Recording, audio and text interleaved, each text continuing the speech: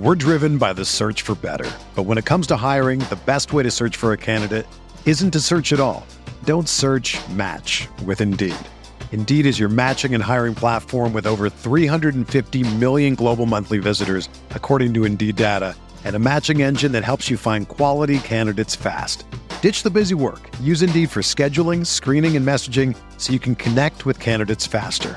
Leveraging over 140 million qualifications and preferences every day, Indeed's matching engine is constantly learning from your preferences, so the more you use Indeed, the better it gets. Join more than 3.5 million businesses worldwide that use Indeed to hire great talent fast. And listeners of this show will get a $75 sponsored job credit to get your jobs more visibility at Indeed.com/Blue Wire. Just go to Indeed.com/Blue Wire right now and support our show by saying that you heard about Indeed on this podcast. That's Indeed.com/Blue Wire. Terms and conditions apply. Need to hire? You need Indeed.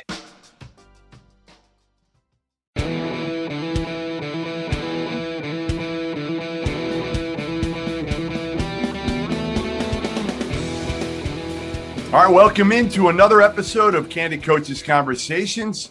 I'm Jeff Goodman. We got Charlton Young, my partner in crime, here, and we got another group of good assistant coaches. In addition, we had to get a veteran recruiting guy for this episode, and we came up with the oldest one that I could find, Eric Bossi, Director, National. What's your title now, Eric? Director of Basketball for 24/7 Sports. There you go.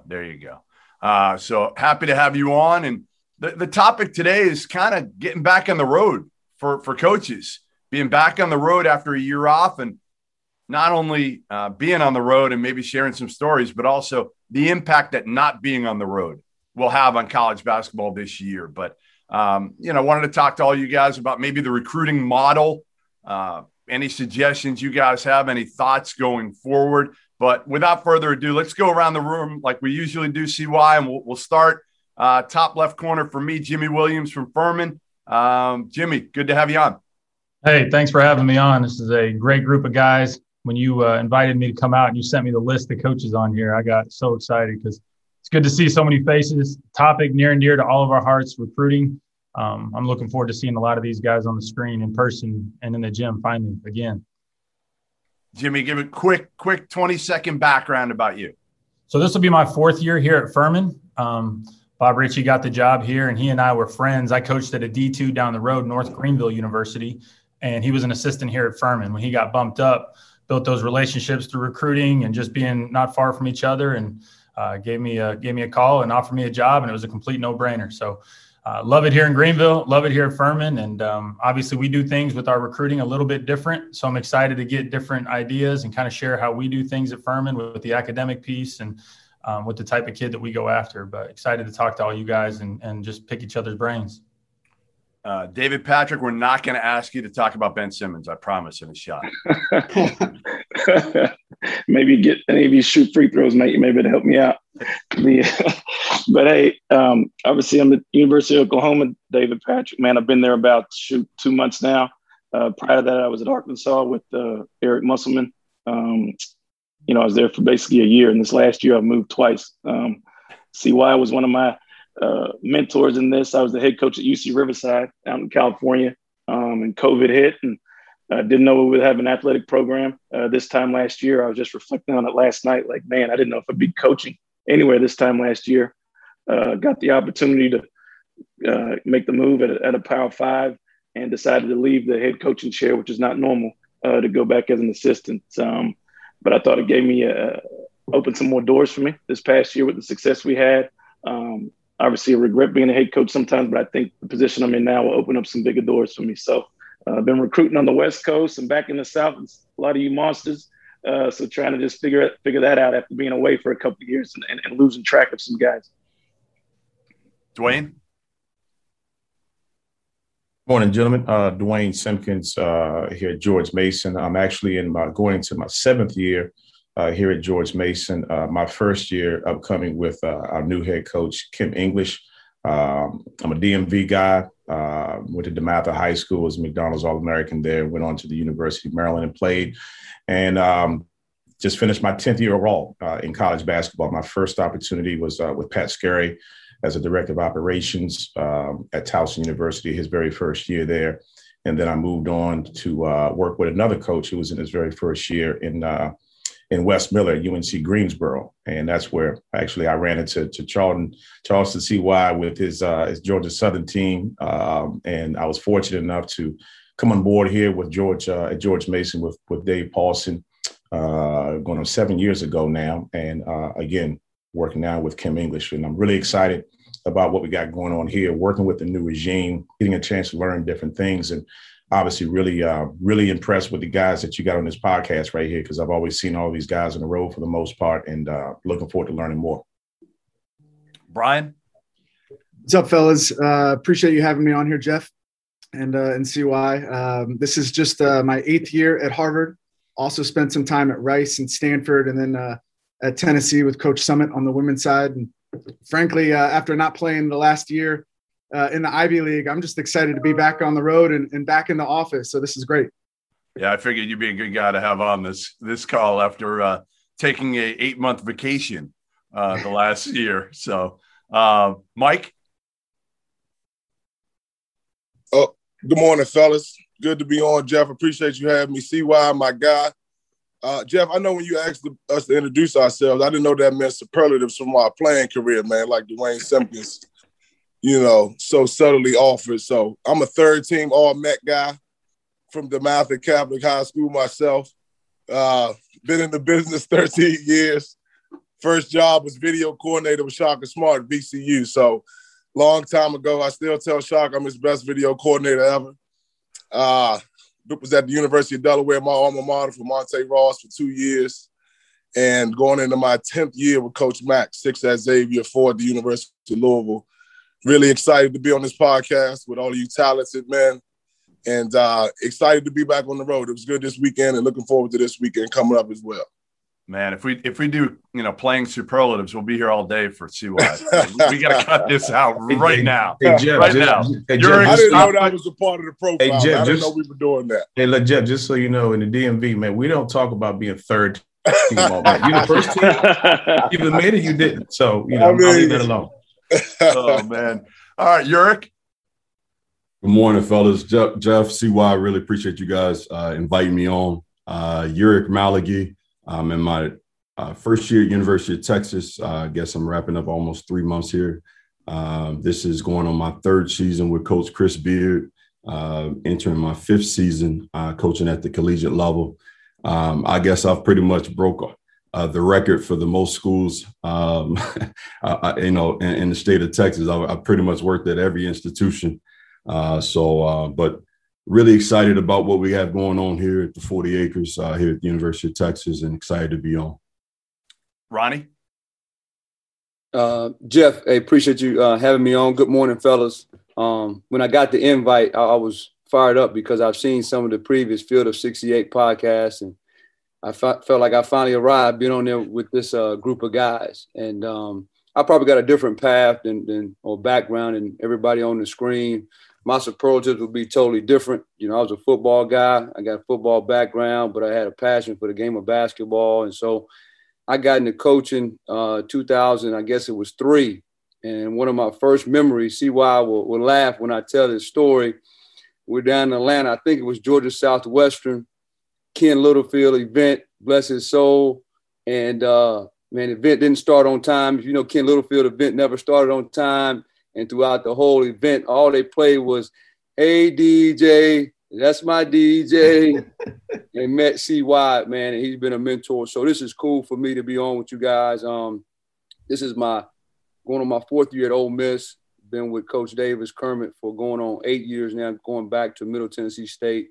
Really excited on what we've built here so far. Still got a lot of work to do, but again, just excited to be on with you guys. Looking forward to the podcast.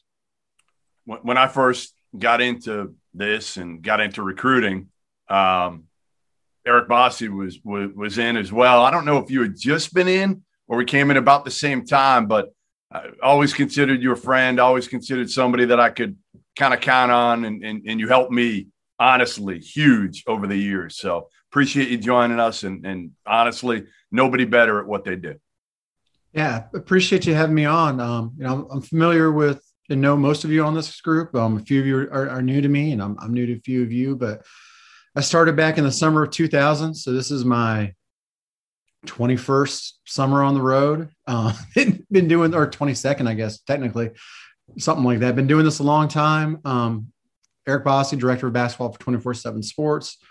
Started at prepstars.com way back in the day. Had a scouting service for college coaches that I got up to about 110 subscribers. Then I started working for rivals.com in 2010 full time and kind of gave that up, which in retrospect was a poor decision. But started at 24/7 here about 9 months ago. And, whereas last weekend was the first weekend on the road for you guys, I've been out quite a bit prior to that. So I think I have a unique perspective just because I'd at least had a chance to get in and have an idea of what you guys were walking into and stuff. So I'm curious to see about, reflections on guys that you thought you were going to like, guys that you thought you were going to dislike, and how you handle all that moving forward. George? Hey guys, Jeff CY, thanks for having me on. George Halkovich here, associate head coach at Villanova. I've been here since college, so played Division III basketball at Babson College and graduated in 2008 and came in as a graduate assistant in 2008-09 here, and have been here ever since. And I've been lucky enough to work under a lot of guys who mentored me along the way, obviously being Coach Wright, number one, and other great guys who have moved on, and just really, really excited to learn from you guys as well, and in terms of just recruiting and share different ideas and thoughts about how people do different things at different places. I think this is a really cool thing we're doing here. I'm just glad that Pegues is no longer in our conference. It's always good when you get to see dudes on the road and they're wearing a shirt from another conference. You don't have to go up against them twice a year. But one thing, just all of you guys along the way, being a younger guy, DP, I remember meeting you as a young buck, man, and yeah. Dwayne Simpkins, you go on down at the DMV and you got to make sure that those dudes like you who are from down there as well when you go recruit. We recruit down there a lot. And all you guys have been so awesome to me, just welcoming me in when I moved into the assistant role back in 2017. Thanks, George. CY with your New Blood shirt. I can't believe this is the first time I think I'm seeing the New Blood shirt since we've been on here. I broke it out, special delivery for the day. I'm Charlton C.Y. Young. I'm a Burger King All-American out of Miami, Carroll City Senior High School. Charlton C.Y. Young, Florida State. Hey, Pegues, you wasn't at McDonald's like Dwayne, but 99, you hit us for 26, 14, and 8. You should have been at McDonald's when I was at Northeastern the way you did us in the America East. But glad to have everybody on the show. Just remember, as we go through this, don't let Goodman bring you down with profanity. This is a good family show we have here. So as you guys get excited, don't let Goodman bring you down. I'm usually good for one an episode, and then CY gets me in line. Last but not least, Maura. How's it going, everyone? Thanks, CY. Thanks, Jeff. I appreciate you all having me on. I've kept up with this podcast since you guys have started it. I'm super excited to be on board and be able to talk about, something that we all love to do, especially, now that we've had the chance to get back out and about on the road, but for me, Amaro Morgan is my name. I'm assistant coach at Loyola University, Chicago. Just got hired here a few months ago. Was down at the University of South Alabama with Richie Riley there. I also have, somewhat of a non-traditional path as well. Played the game originally from Memphis, Tennessee. Actually, one of those dudes that kind of just took whatever he could get, played prep school basketball at the Patterson School back in 2006 and went to Idaho State, miles and miles away from home, and had a chance to play professionally for a little bit after that and jumped into the profession at the Division II level and kind of just worked my way about. I've probably been at every level, outside of junior college and D3. I've been at the NAIA level, Division II level, and first got my Division I crack with Richie Riley down at Nicholls State. There we had a little bit of success and had a chance to move on. And I've known Drew Valentine, Coach Valentine, for a while now. So when the opportunity presented itself, with the recent success and the culture that they have, I thought it was a no-brainer. So I'm fired up to be on board, and I'm excited to learn from all of you dudes today. So really the intent of this one, a little bit looser than some of the past, I guess, ones we've had, because the topic is a little bit lighter, I guess, to some degree, right? I mean, getting back on the road. I didn't go out the first weekend. I'm going to go out this weekend. But I guess, what's it been like, and how different is it? How is it different? And anybody can kind of jump in here and chime in, but like, what's been the biggest difference? You guys haven't been on the road in a year.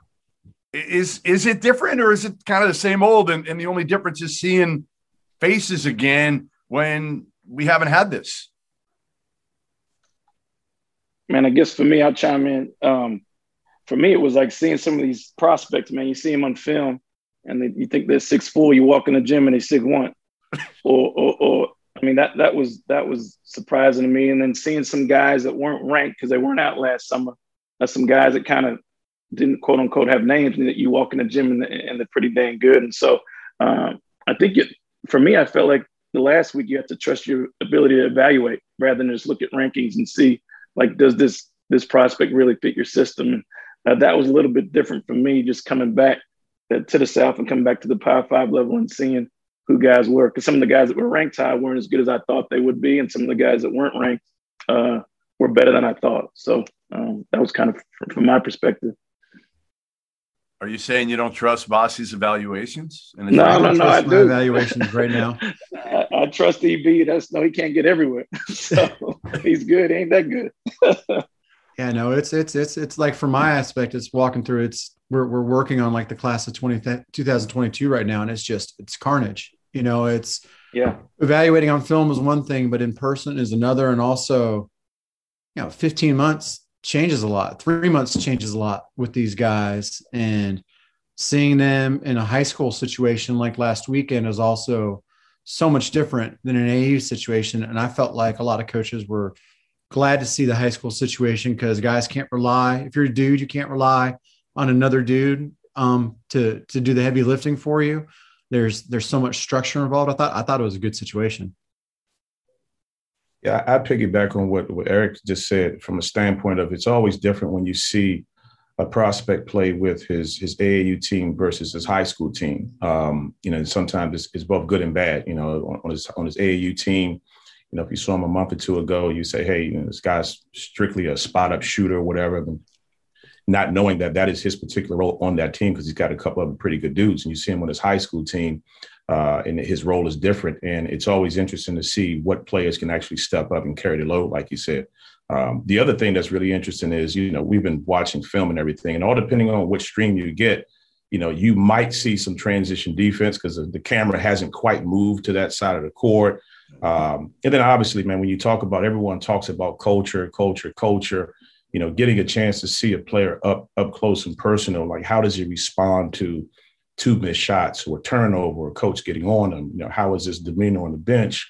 All those things are really important if you're trying to holistically recruit a prospect. So I think all those things were brought to light a lot more when you are able to sit in person. What's it been like for some of you mid-major guys on here too? What's been the difference for you guys? Because I feel like you guys might be more of an advantage with everybody not being able to go out a year ago. Guys might have slipped through the cracks. Maybe you get a guy that you shouldn't have got. Jimmy, like, any truth to that? Definitely. And for us, last weekend, I didn't even go out. I know that sounds crazy, but I didn't even go out. We had a staff meeting in May, and Jeremy, Tim, and I had our whole script of where we're going to be and who we're going to see in June.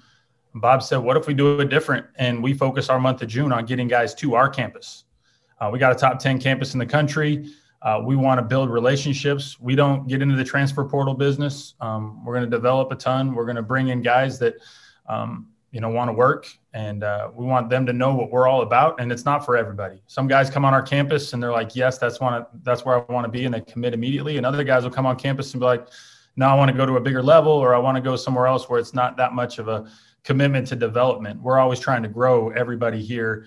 And like for us, this whole month has just been almost every day filled with guys on our campus, and we shut everything down. There's no other thing going on but that day with the recruit.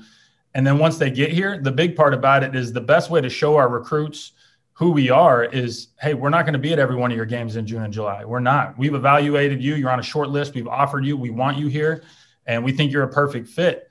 But as proof of what we're going to do once you do commit here, we're going to develop you. We're going to spend our time with you. We're not going to have our assistant coaches and our whole staff all over the country. We're going to be with you on a daily basis, focusing on developing you and your man. Brian, what's I mean, for you, again, you're in like the most unique situation in the Ivy. You didn't play last year. I don't know what you did every day, but you got to be like so happy to be out right now on the road, even seeing horrible AAU basketball. You want to be out watching. That's how I am. I just want to get out. I don't care how bad the basketball is right now. I just want to get out, see some of you guys, see some players. It feel normal again. Yeah, no doubt. That was the biggest thing for our staff is just, you actually felt like you were a basketball coach and you were, competing for players, recruiting, seeing, other assistant coaches out or head coaches out on the road. It was just a bit of normalcy that I haven't had in 16 months. And speaking, in general, I think there are going to be a little bit more mistakes with this 2022 class. But I think had the pandemic happened 10 years ago, it would have been a bigger deal. Now there might be a mistake for, this cycle of kids, but within a year or two with the transfer portal, they're going to kind of balance itself out and they're going to find the right or appropriate level a little faster than had this happened 10 years ago. Maybe it's harder to transfer or there are just less transfers in general. Maybe you do get that mid-major, kid that's a stud more frequently, 10 years ago. But then, you talked about us in the Ivy League, and I'm sure some of the other coaches can speak to this. I don't really know what I have on our team. Half of our team hasn't even, played a college game or had a college practice. So we're an outlier there, but, we just don't know what we're looking for because we don't know what is currently on our team, especially with our younger guys. We just haven't seen them in person. We haven't seen them up close. We have one incoming freshman that our coaches have never met yet. So just we're flying a little blind right now. So it's certainly a unique circumstance. Yeah, it's crazy to me to think.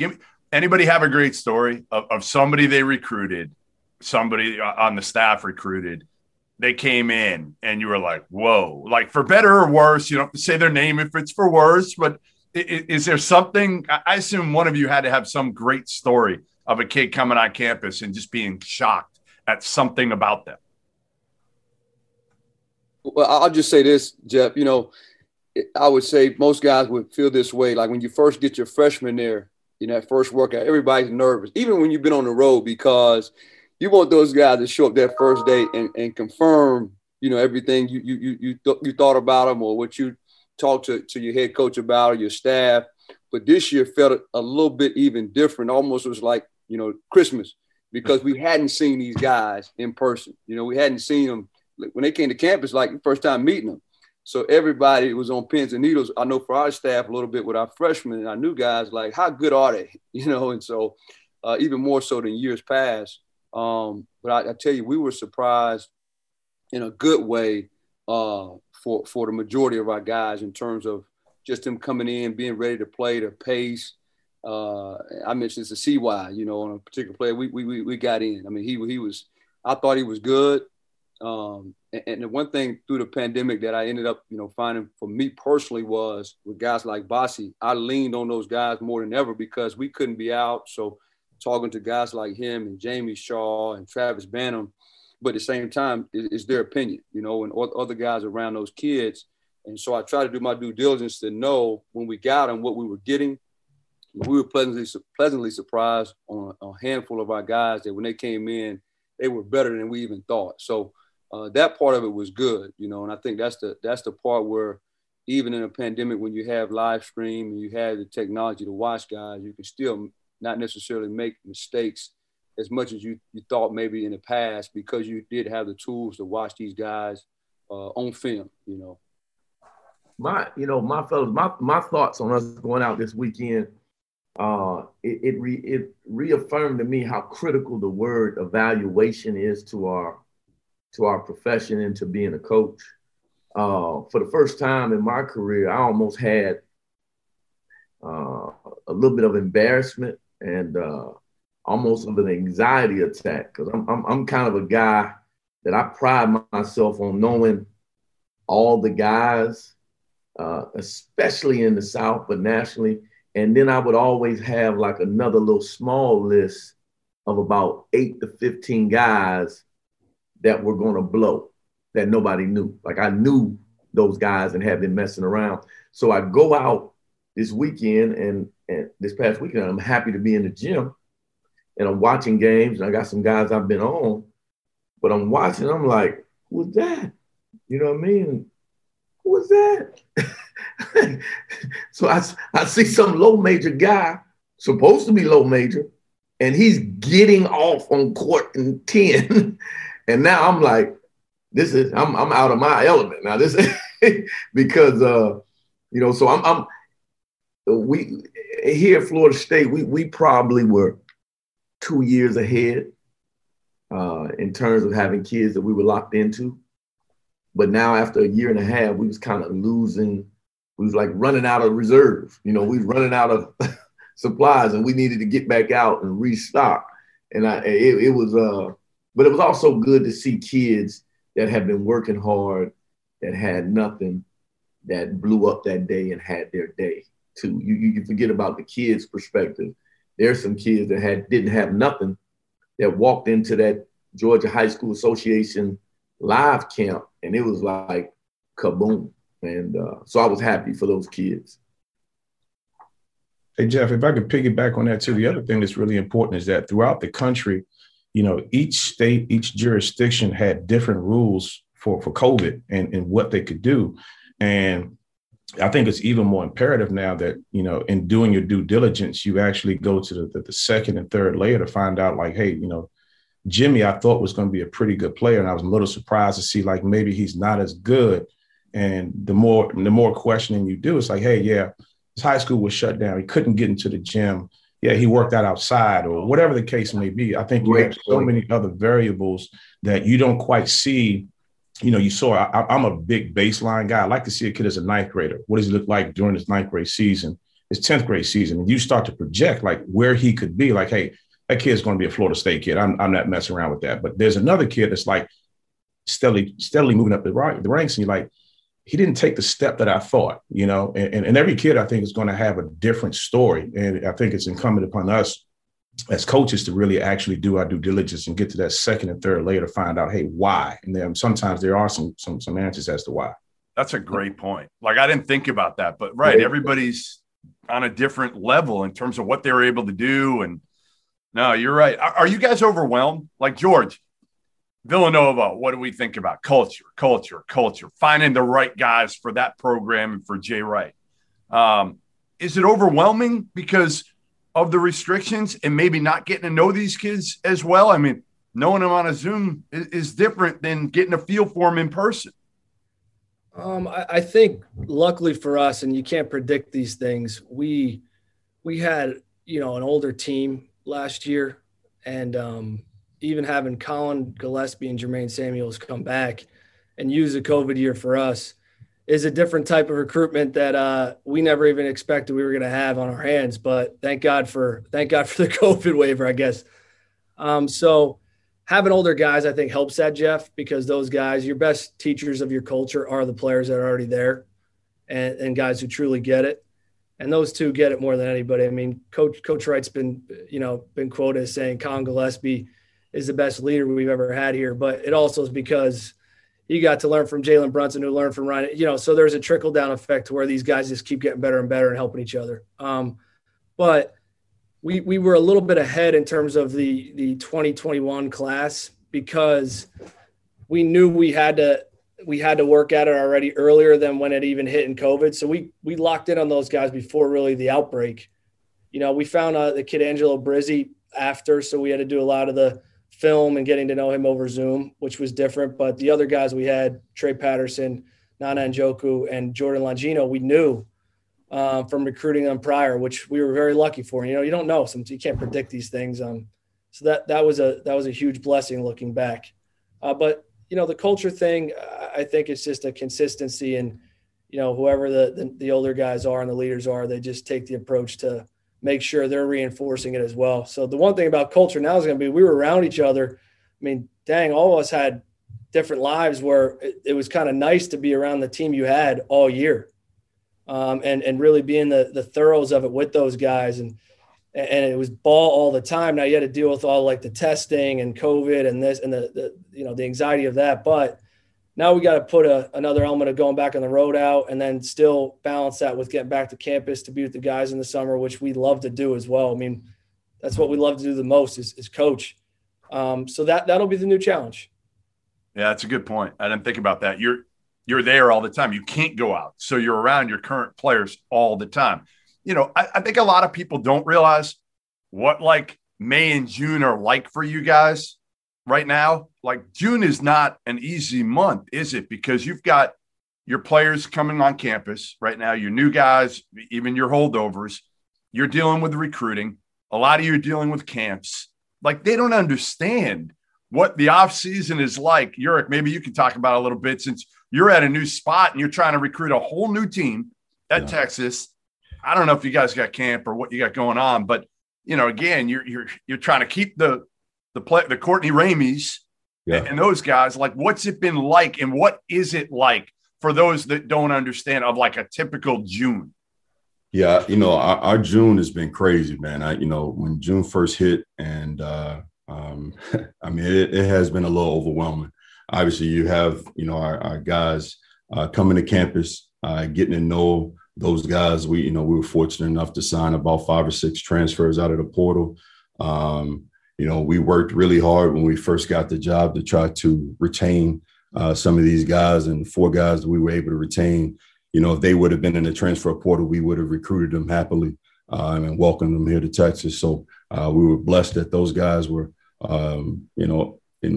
decided to stay on with us. But then, obviously now you have, classes are starting, workouts are starting, and then recruiting. It was a time where we probably had, the first 15 days of June, I think we had 13 days where we had a visitor on campus, either officially or unofficially. So I think all of it just coming at you all at once, man. I think that it was a little overwhelming. It helps to have such a big staff where we know, a lot of people, and we were able to kind of be able to manage a lot of situations with players and coaches coming on and off campus. So, but, going off campus recruiting this past weekend was tough because, like you said, we've been so used to being around our guys all the time. And so to lead those guys for the weekend, and guys, wanting to be around you and not being able to, come in the office and see you miss those guys, but it's been wild. It's great to be back on the road recruiting. To piggyback off what Dwayne talked about, and it's a lot of when it comes to that evaluation piece, CY, we've talked about it, quite a bit, over the years, but I just think it's just being able to evaluate guys in different settings, I think is really key too. Some guys, they thrive in a camp setting. Some guys thrive with their high school team or thrive with their AAU team, or it can go the other way.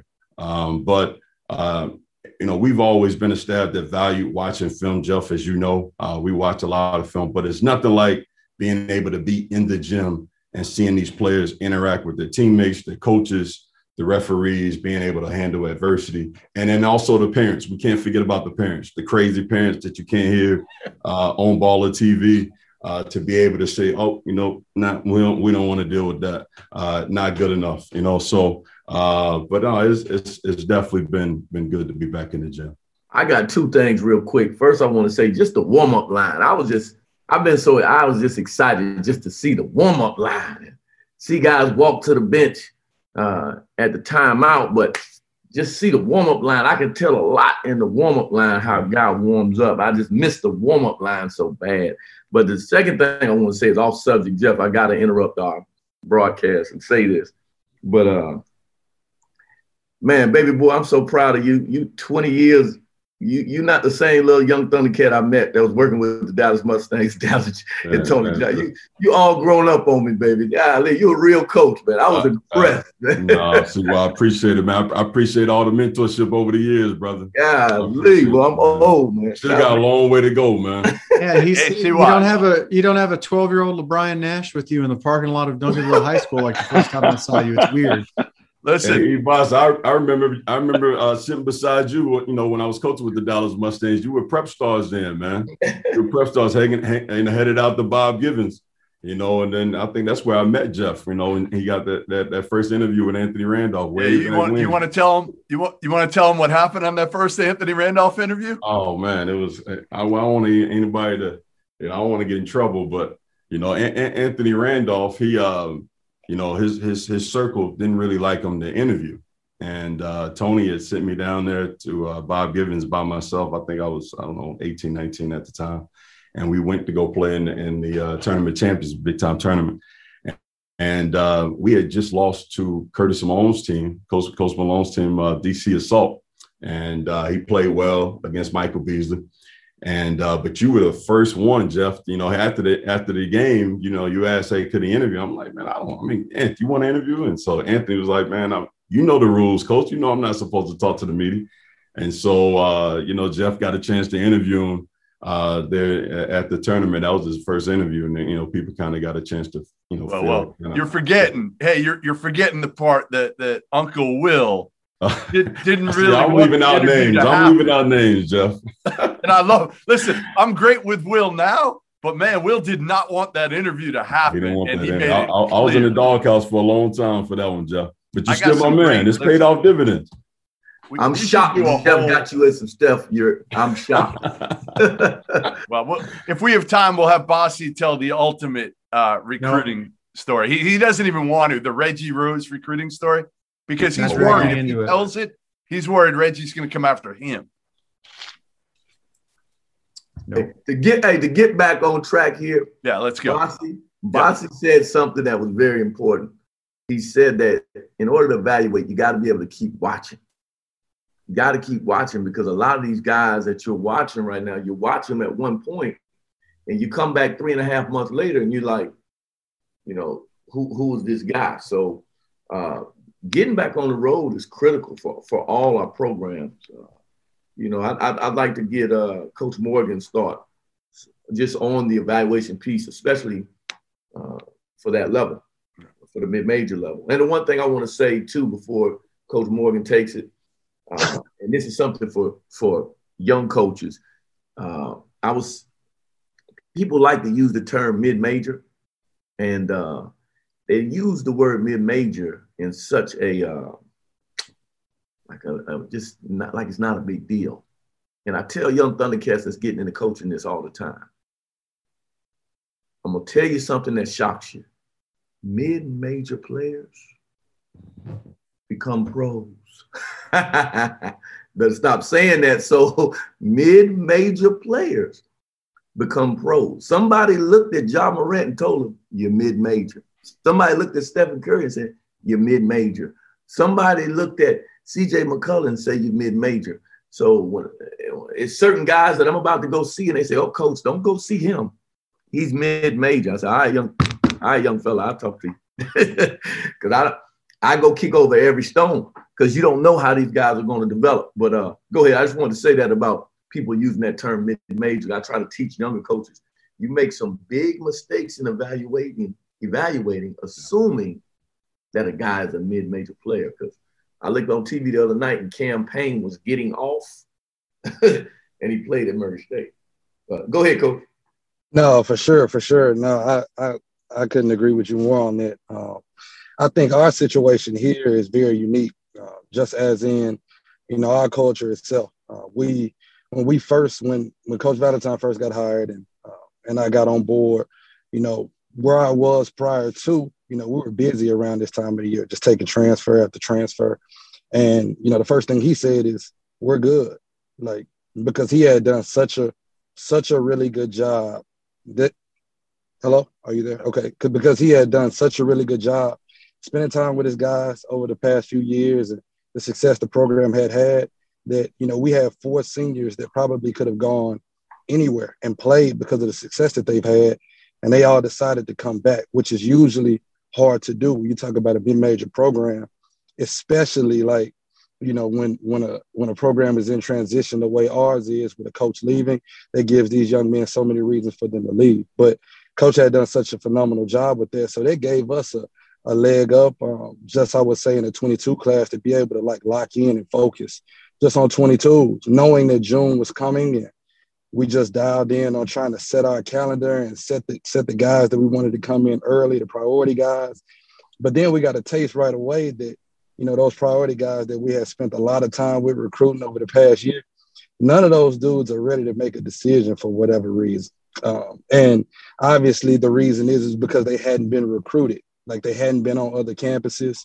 So, you know, they hadn't been on your campus. Usually in the past, they would have come up for elite camp or maybe just would have stopped by if they were in town, but they hadn't had the chance to do that. So some of their family members just want to see other places. And you know how it is when you got a really good program, you know, that's an opportunity for them to, you know, look at that and say, okay, this is a good fit. But when they leave their program, now it's another opportunity for someone to step up and take that opportunity that's been presented to them. So, but what's been crazy for me is when we've gotten on the road, you know, this past week, you know, we thought that we had a grouping of dudes that we knew. So we do have guys that we love, but at the same time, there's been so many other guys to piggyback off what you said, CY, that, man, who was he? Who was he?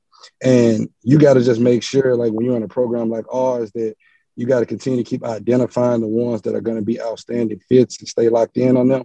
But at the same time, there's so many guys that might be said to be high major and might have tons of high major love that you guys might not love. And those guys could fall, you know, to us potentially, or just the same guys that might not be good enough when we get a chance to get our eyes on them just the same. So it's been interesting for us because it's just kind of been like a reset button for everyone. Hey, Jeff, I got a quick question for Pegues. Pegues, did you know Carlik Jones was that good coming out of Radford? I mean, that's the first time in a long time that I've seen a mid-major player transfer up to the ACC and be one of the dominant players. Coach Smith on my staff, he was on us about Carlik Jones. He said, I'm telling you, we played him when I'm at Clemson. The boy is a silverback. But I just didn't see the athleticism. But when we saw him, he's an evaluation that really has taught me something moving forward, because he was rough. Talk to me about Carlik Jones a little bit. Yeah, you know, well, honestly, Carlik being a Cincinnati guy, Coach Mack had a really good feel for him, you know, well before he got to Radford.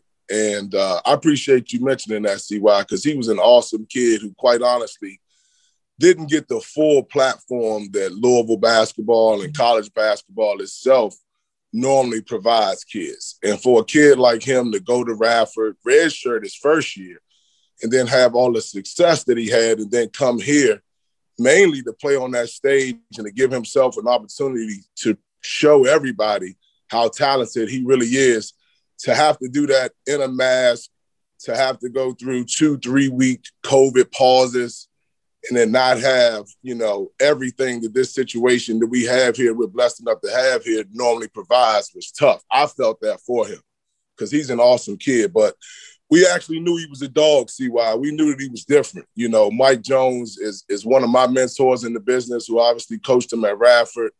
In my conversations with him and some other people on their staff, we knew that he was an extremely talented kid who just needed a platform to show everybody how good he was. And it was great to see him go out in some big games and play well.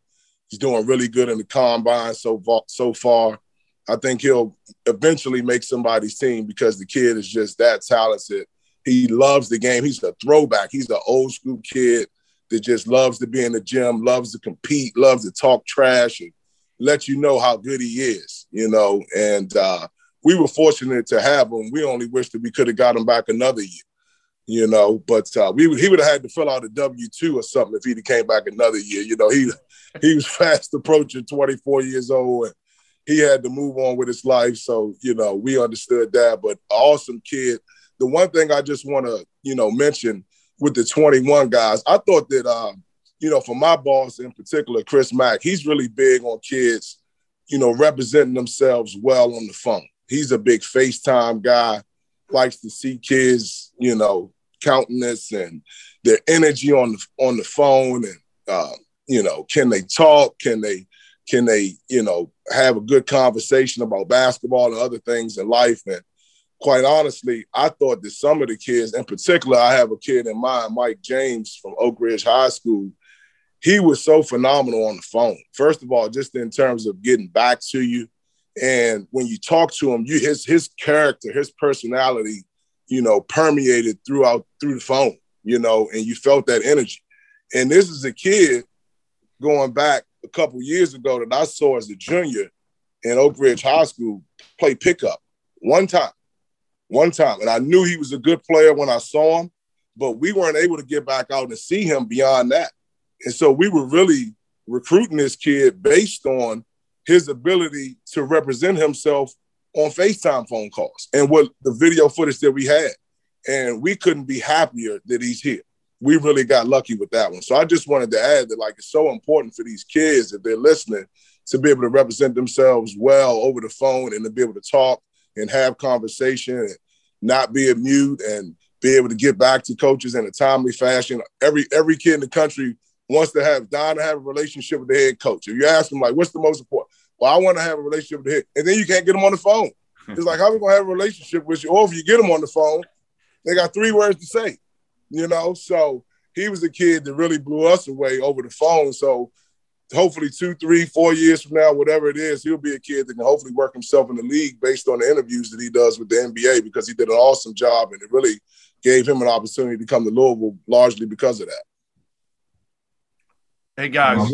Hey, Jeff, could I ask you a quick question? Because I think it kind of intersects with both what Coach Morgan said and what Coach McGee said when we talk about the process by which these guys, the timeline that a lot of these prospects are going to decide. And I'm curious as to hear Bossy's feedback as well, because, those kids in the catch-22 now, right? Because now we have the transfer portal. We have a number of guys who actually decided to come back to their schools, and you have a number of kids who haven't been seen yet. And you can be hot and heavy on the kid. And in the back of his mind, and some may even articulated that, hey, Coach, I'm really interested, but I haven't gotten a chance to really play in front of that quote unquote high major coach or whatever. And by the way, we consider ourselves a high major. That's just how we look at it, right? And we're like, on one hand, you're like, I get it. Because if it was my son, if I was in the shoes, I would want to do the same thing. But moving forward, there's 1,700 kids that's going to be in this transfer portal. It happened last spring. It's going to happen again. It may be even more. And I'm curious to see how many kids do they feel a certain kind of way when they see Doug McDaniels just committed to Michigan and Judah Mintz commits to Pittsburgh? Like that train is going. And those kids got to understand, as quick as you may want to hold out and see if those other schools are going to come around, we got jobs we got to do too. And we're going to go to the second and third guy. And like those offers may not be there, but I'm curious to see from Bossy's perspective, has he found a lot of kids considering making commitments much earlier than they otherwise may have in the past? Yeah, absolutely. Kids and their families right now are just totally messed up in the head over the transfer portal. It's got them scared stiff. They watched a lot of kids in the 2021 class now who are Division I players that cannot find a home, and they're worried, I don't want this to happen to me. Frankly, there were a lot of kids I found that were trying to commit before coaches saw them, because I think there are some that were afraid that, wow, this coach is going to get out there and see me, that he offered me either off of film or the word of somebody, and he's going to realize I'm not that level player. And so I need to get that before it's gone. But also at the same time, they do want to take those visits. They do want to get to know people. They do want to get recruited. And it's tough being a 17, 18-year-old kid getting recruited and trying to find the right spot to go live out your dreams. But for these kids right now, I've been doing this a long time. I don't recall a group of kids that, between the transfer portal, pressures of social media and everything, that are kind of more screwed up in the heads and that don't have an understanding of how this all really works and the process that coaches go through and the process that they need to go through. And it's difficult because I get asked advice all the time by players and their parents. And it's a fine line because I won't ever tell a kid, hey, I think you should go here or there, because it's just opens up a Pandora's box of bad problems for me personally. And I don't ever want to, ultimately being, I don't want to tell a kid, hey, I think this is the best place for you, and then be wrong. I don't want that on my mind, but it's tough. I know it's going to be tough for you guys too, because I know there are guys that you went out last weekend thinking, yeah, oh, I can't wait to see this guy. And you're like, man, how do we wiggle out of this one? And I guarantee, I don't know if there's one on this phone call, but I know there's a lot of guys out there that probably had guys try and commit in the last couple of weeks, and you had to kind of pump the brakes and be like, you know what? Hey, let's make sure you go through this process all, let's see who comes out and see and make sure that this is really what you're comfortable with. And so it's on both ends, but I generally feel for these kids right now. They're in the most difficult time to be a recruit we've ever had. It's funny because it's the easiest for them to be seen in terms of highlights, video, whatever. And now you guys being back out on the road, but their decision is more difficult than ever just because of so many factors going in. And that transfer portal on top of it is just really messing with these guys. Yeah, I wanted to jump on what EB's was talking about in terms of the 2021s getting squeezed a little bit. And I think CY, you might have said it on a previous podcast, but one of the big impacts is going to be JUCO is going to be better now than ever. And I really think that the NEPSAC with all the prep schools, it's going to be loaded because you had a lot of kids who didn't maybe get the high major offer that they wanted. They didn't get the low major offer that they thought they were going to be a D1 kid. They ended up only getting D2 offers. So I know just, being up here in New England, it's going to be a really, really good year for postgrads. And that's going to be interesting to see how that works, especially this weekend with the NEPSAC event in Connecticut. That's a great point, Brian. The one thing I was thinking about when you talk about recruiting, it's evaluation. I think the other part's relationships, right? I think that's the other part that goes into being a good coach and good recruiting. And when you talk about prep schools, I recruit internationally a lot. And with COVID and not being able to get overseas, whether it's Europe or Australia, I've had to rely on my relationships internationally. And there's a prospect I can speak about now because he's going to the G League Ignite, Dyson Daniels.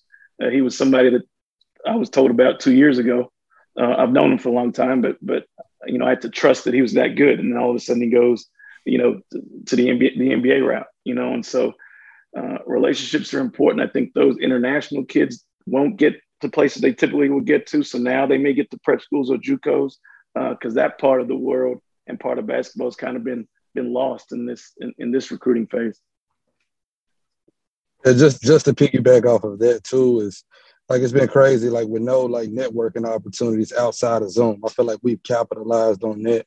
And I feel like a lot of us have probably gotten better, and there's strategies that we'll use now, whether it's Zoom, whether it's, constant FaceTime with these guys, but not being able to break bread with someone at the Final Four and, come across, Bossy or come across Goodman at the Final Four or, AAU coaches and being out at these events where now you just have to cold call if you want to build extra relationships.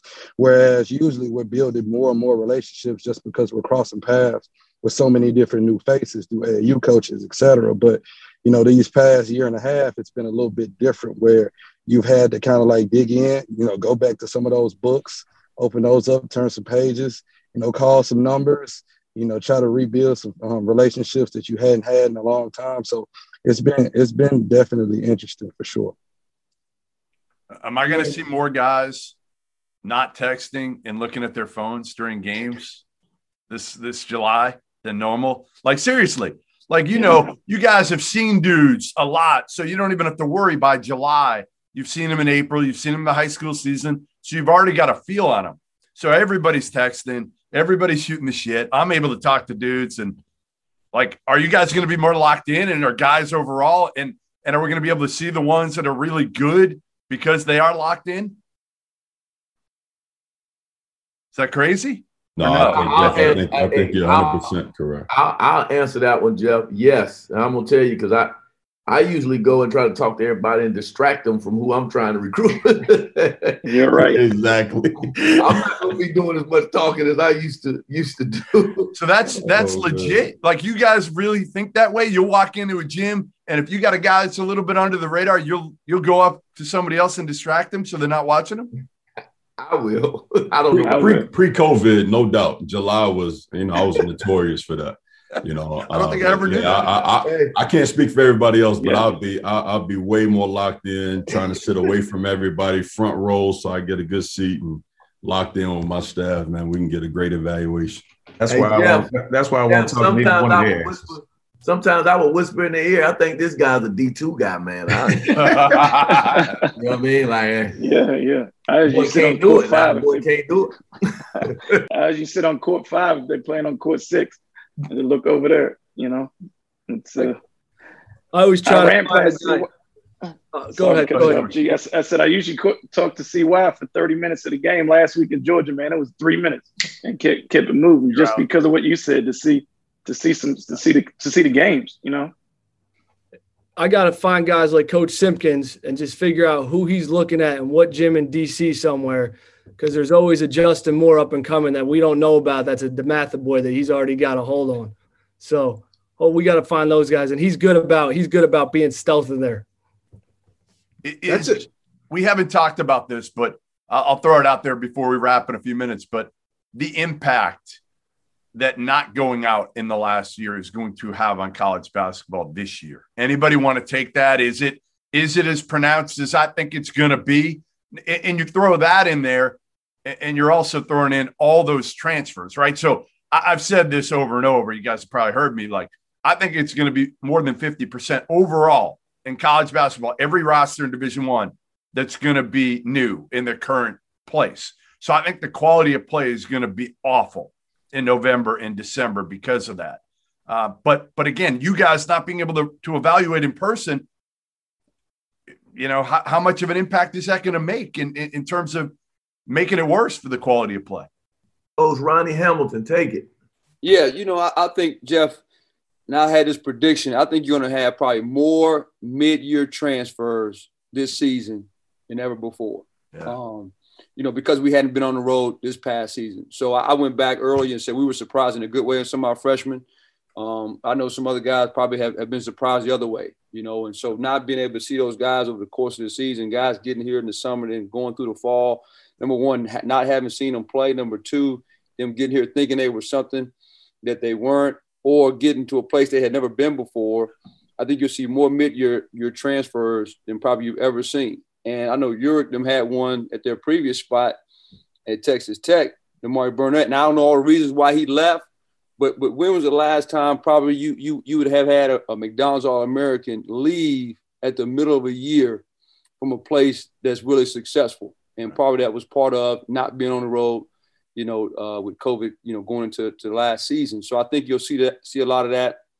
I think you'll see a lot of surprise players that'll pop up all of a sudden that went on all conference teams because we didn't see them. There's going to be more players that jump in terms of college basketball that have great years that you wouldn't have expected because we all weren't on the road. I think there'll be some surprise teams that because of COVID waivers, because of the portal, being able to play right away. And again, those freshmen maybe that come in and wasn't ready. So I think college basketball, what you think right now in June, what it may look like, and there's always surprises, going to be more than ever in terms of this upcoming season, And the other thing I was going to kind of flip it back to, and I don't want to get off subject too much on your question, but I would be curious to know some of you guys' thoughts on and I'm one of those ones where I love being on the road. I mean, if there's a game at 8 o'clock, I want to be at the first game they play. If there's a game at 9 p.m., I want to be the last one to leave. But one of the things with COVID that has really, I thought, been a blessing, I think George spoke on it earlier, is we got a chance to be around our guys the whole time this year. And we couldn't be on the road, So, man, the relationships with our players, you guys know, like in September, when we get back doing home visits, we're probably on the road 4 or 5 days a week. And you're not with your guys, man. You call them back, and it was great to just be with your players doing out the season all year long. So my thought is, I think the girls' side have it figured out a little bit. Like they have a recruiting shutdown for a week. can't call, you can't do anything. Man, they don't have the periods in June right now. So as much as I like being on the road, are we on the road too much? And I know, again, we're just getting back, so we got to kind of play catch up.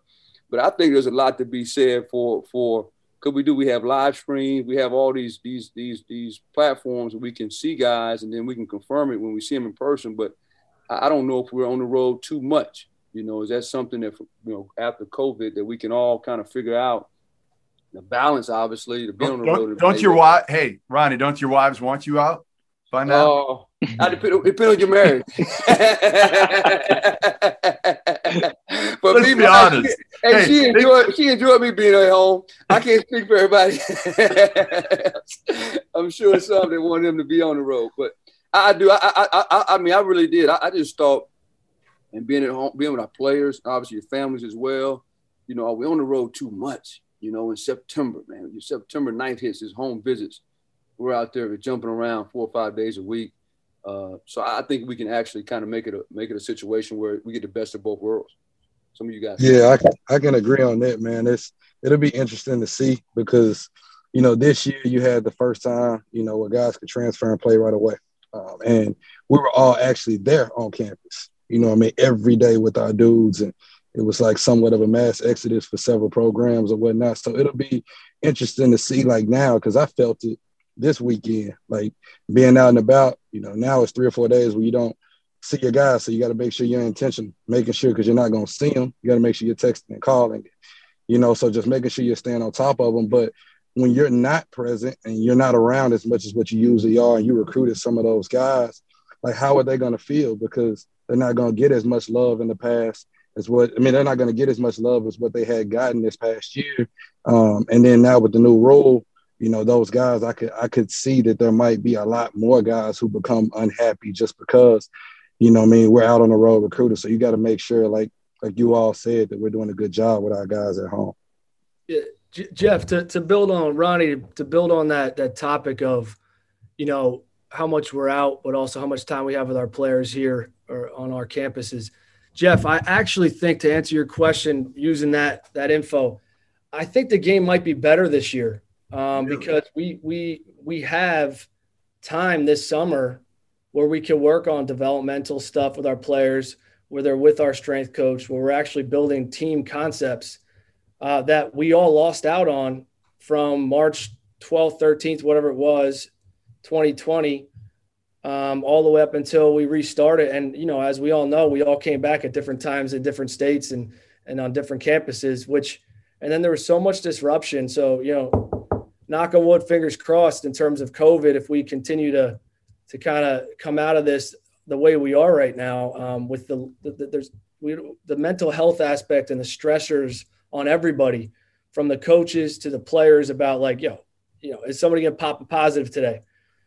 Holding your breath in the morning, you're going in, are you focused on practice? You focus on, are we going to be able to practice today based off of how the testing results?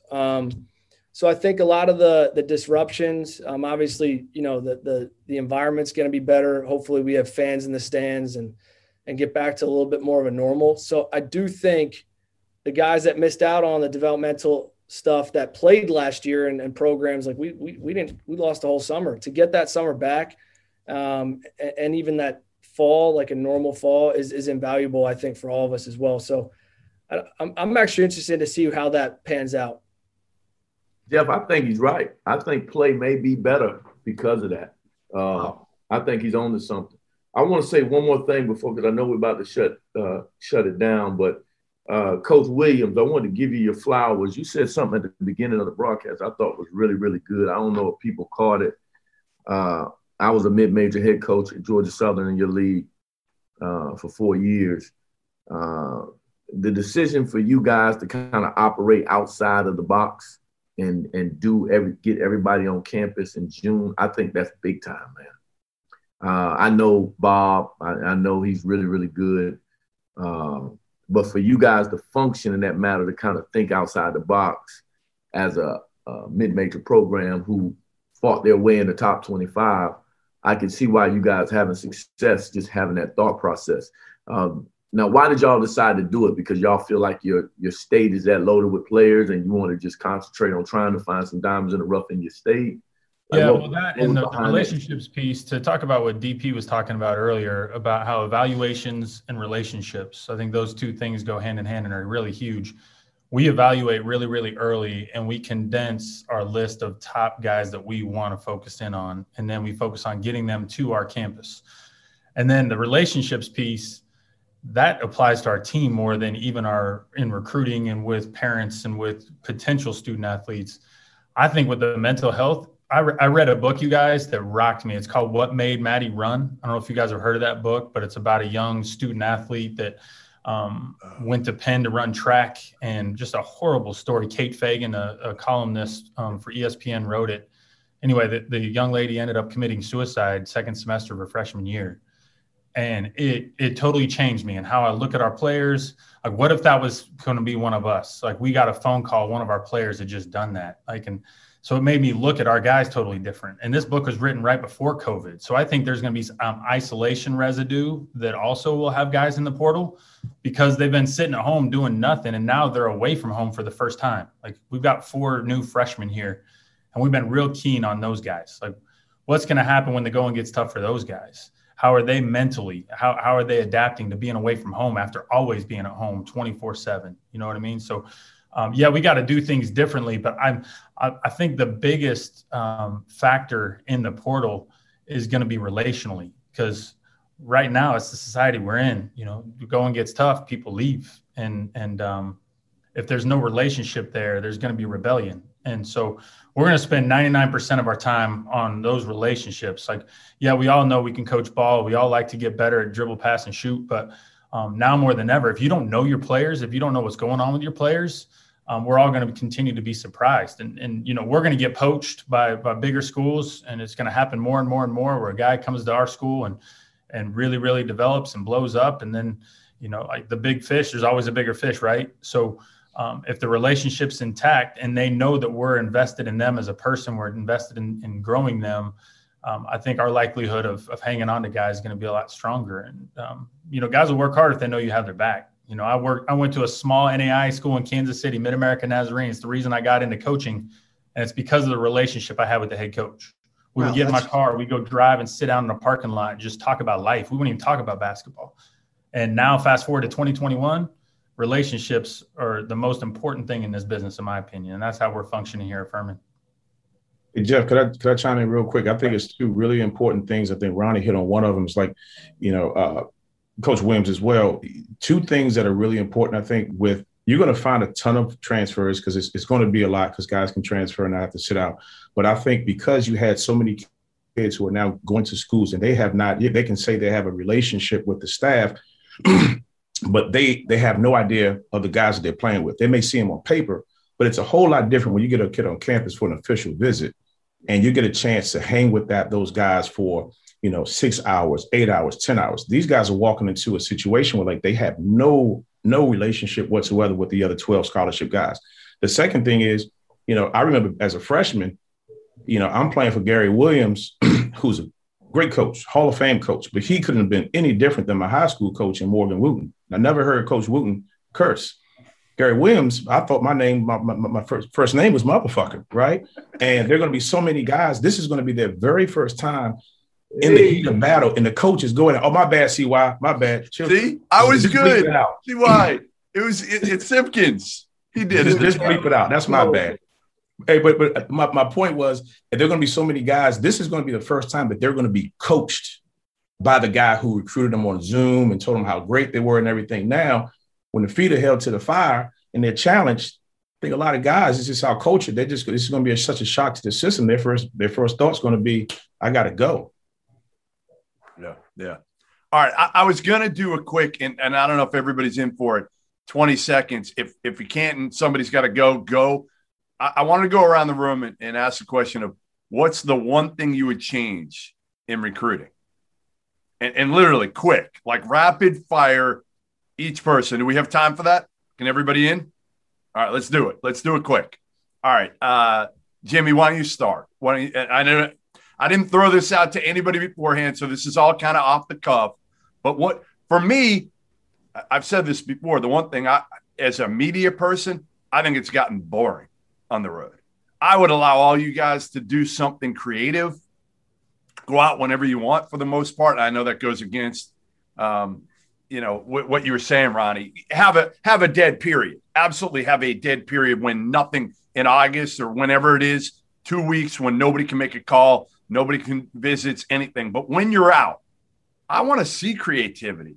I want to see some fun things and whatever it is. So, all right, that's mine, but I'm just stalling to give Jimmy a little bit of time to come up with his idea because I threw this out last minute on the spot, but that's fine. I would say more face-to-face time with the recruits. I think that would be great. More opportunity to have face-to-face time with the guys and less stipulations on when it's dead and when you can have them here. And that allows you to get to know the guys better. So I would look to increase that where you could have more opportunities. It allows us to be more creative. It's a lot less, the ability to be creative is a lot less there when we're all limited on days. So more days to have face-to-face time. DP? I'll probably eliminate two things. The 10 visits for the players, like the 5 and 5. I think that becomes, you bring in a junior this month in June, then you got to bring him back in September for football. I feel like that's a lot. And then I'd eliminate Zooms, man. I got in the profession when you were writing notes and having to use your mouthpiece to get some kids on campus. Zooms drive me insane. So eliminate those two things for me. All right. Dwayne? I'll be honest with you, man. I don't have a whole lot. If there's anything, man, like I love barbecue. Maybe have barbecue at every damn hospitality spot. That and cornbread, We'll be sleeping, Coach. We'll be sleeping the game. Just like my folks down in Houston, man, you go down there for a tournament, boy, they have you knocked out in the car, missing that 1:30 game. I don't really have a lot, to be honest with you.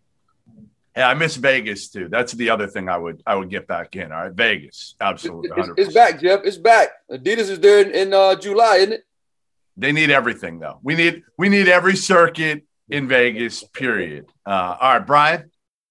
I would allow us to watch recruits play with our current players, like in a pickup game, because I think there's two things. There's evaluating how good a player is, their size, their height, their skill set, whatever, and then there's also evaluating their fit for your program, how you play. So I think if you're able to see how they mesh with guys, how they mesh with the other recruits you're bringing to campus, how they mesh with, the freshmen, I think you get a better idea for, are they the right level? Do they fit? That kind of thing. That would be one for me. Mike? Yeah, I agree. That's a good one. He actually stole mine. I think seeing those kids play with your guys and when they're on campus, almost giving us an opportunity, like get them on the court, and work them out.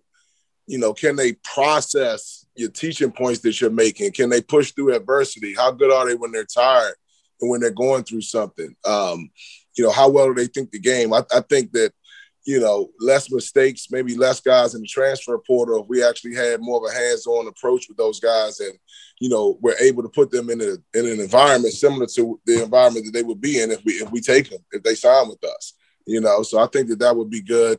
As crazy as it sounds, I wonder if you could ever get to a place where you could sit down with kids like on the road, like, for a lot of these families, especially these young kids, you're talking about recruiting kids in the DMV, coming out to Louisville unofficially. That's a lot on those families. So when you're at these AAU events, is there a way that you can create an environment that, doesn't get crazy and doesn't invite all of the foolishness, but at the same time, you're able to sit down and talk to a kid and his family while we're all in the same place and nobody is strapped, financially, and have to travel all the way across the country just to see an institution and meet with the staff. I like that. Uric? I'm sorry, I was on mute. DP actually stole mine, man. I think the visits, there's just way too many visits for these prospects. Just my personal opinion. I like the old school, 5 their senior year, just because, you at that time in the fall, I think they're closer to making a real decision. And then, we as institutions have a better feel if we have a realistic chance, to get that kid rather than being in the midst of 10 visits. Ronnie? I mentioned earlier, I would like a recruiting shutdown. for me. And I don't know when that time would be, but if it's maybe, November, sometime in November when the season starts, so you can focus on your team, or if there's a period in September or maybe after the season. I just think I like what the girls do. I do. And everybody knows I ain't got to call you, I ain't got to Zoom you. I like that part of it. The other one maybe would be, allowing those ninth graders, those incoming ninth graders to get on campus. I never really understood when they changed that a couple of years ago to where those rising ninth graders couldn't get on campus. I think the relationship piece of getting to know them and getting them on campus is pretty good. Those would be probably the two for me, that I would change. Cool. Bossy?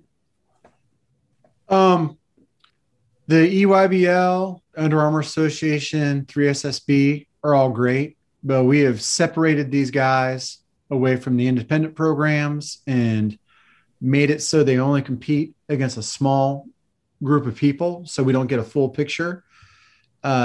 This spring and to some extent last summer, not having those going on has been great. It's been more like when I came up, when you had, the Southern Assault going against Pro Skills or something like that. That doesn't happen anymore. And I think that's a loss for everyone involved. I think it's a loss for the kids because they don't get to play against a broader scope of competition. I think it's a loss for the coaches. And I think it's really, really hurt those independent teams because there's so much pressure, especially as you go up a little bit higher, to be at those EYBL or shoe company circuit games because that's the way to be. And, it hurts a lot of those kids because those teams are trying so hard to win. If you're a low and a mid-major, it's pretty much pointless to go to those things because the guys you're trying to recruit, they aren't playing. So I think a de-emphasis of those leagues will lead to guys maybe picking situations that are better for them to play in and to be recruited in, instead of like, I've got to feel the pressure of going and playing for a shoe team because that's the only way I can get recruited when it's not. And especially for the lower to mid-level kids, I think it's detrimental to a lot of them because they're losing out on opportunity playing in front of coaches. Good point. George? Yeah, Eric, I think that's a great point. Like I saw you out at the Section 7, and I would love regional sites somehow. That was just spectacular what they did inside that, that football field. They had 12 courts set up, and it was done really well, organized. So I feel like some type of way with maybe the high school stuff. I know it might be harder with the AAU. But I know some states try to do it where they work together. However, maybe having it more regionalized and organized even further. And I know they're building upon it each year. That'd be great because I thought it was a good use of time, and you got to see a lot of kids from a lot of different states where we weren't bouncing around everywhere. And then I think, this is something that I don't think we can all control, but if there was a shot clock, because in certain states you go see kids play and there's not a shot clock and style plays, it gets tough to evaluate the high school game when there's not a shot clock, and to have a consistency of that. And again, I know there's financial aspects to that with budgets. So I don't know how they would figure that out, but that's something I hope is down the pipeline in a lot of places. CY? Yeah, I think I just want to reiterate the two things that stick out to me is Ronnie saying we got to be able to get freshmen on campus.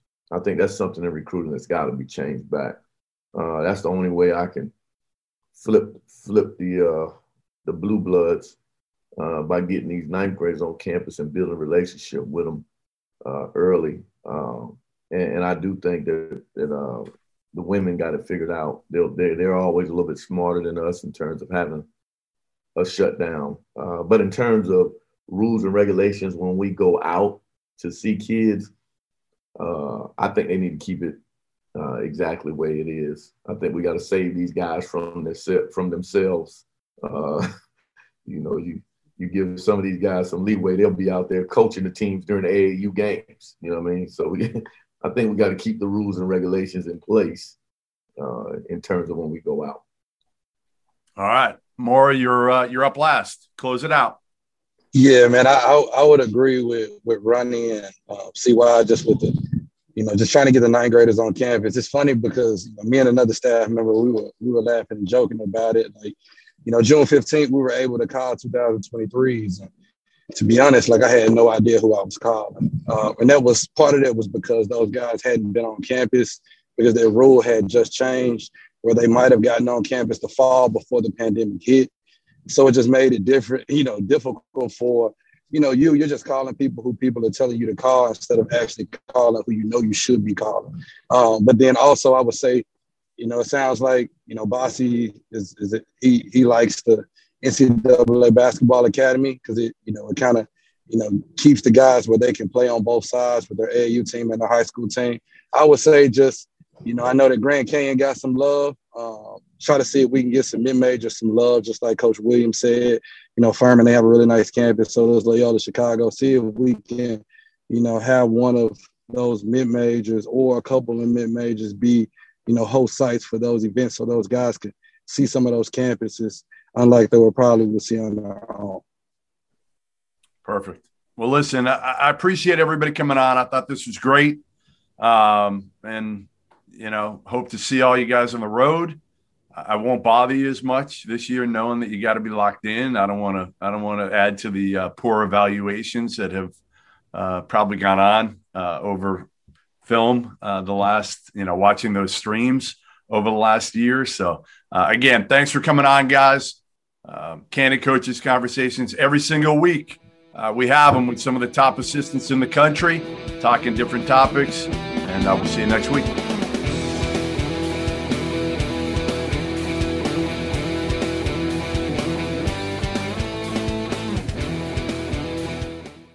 Everyone is talking about magnesium. It's all you hear about. But why? What do we know about magnesium? Well, magnesium is the number one mineral that 75% of Americans are deficient in. If you are a woman over 35, magnesium will help you rediscover balance, energy, and vitality. Magnesium supports more than 300 enzymatic reactions in your body, including those involved in hormonal balance. From functional medicine doctors to mental well-being and female hormone experts, we all know that magnesium is the one mineral to improve all aspects of well-being and health. But which one? Magnesium Breakthrough from Bioptimizers, the trusted choice recommended by leading experts with 7 best-absorbed forms of magnesium to ensure your body receives the support it needs for overall well-being. Go to bioptimizers.com/balance today and use code BALANCE10 for 10% off. Support your journey to wellness at bioptimizers.com/balance. Magnesium Breakthrough from Bioptimizers, your foundation to optimal health and vitality.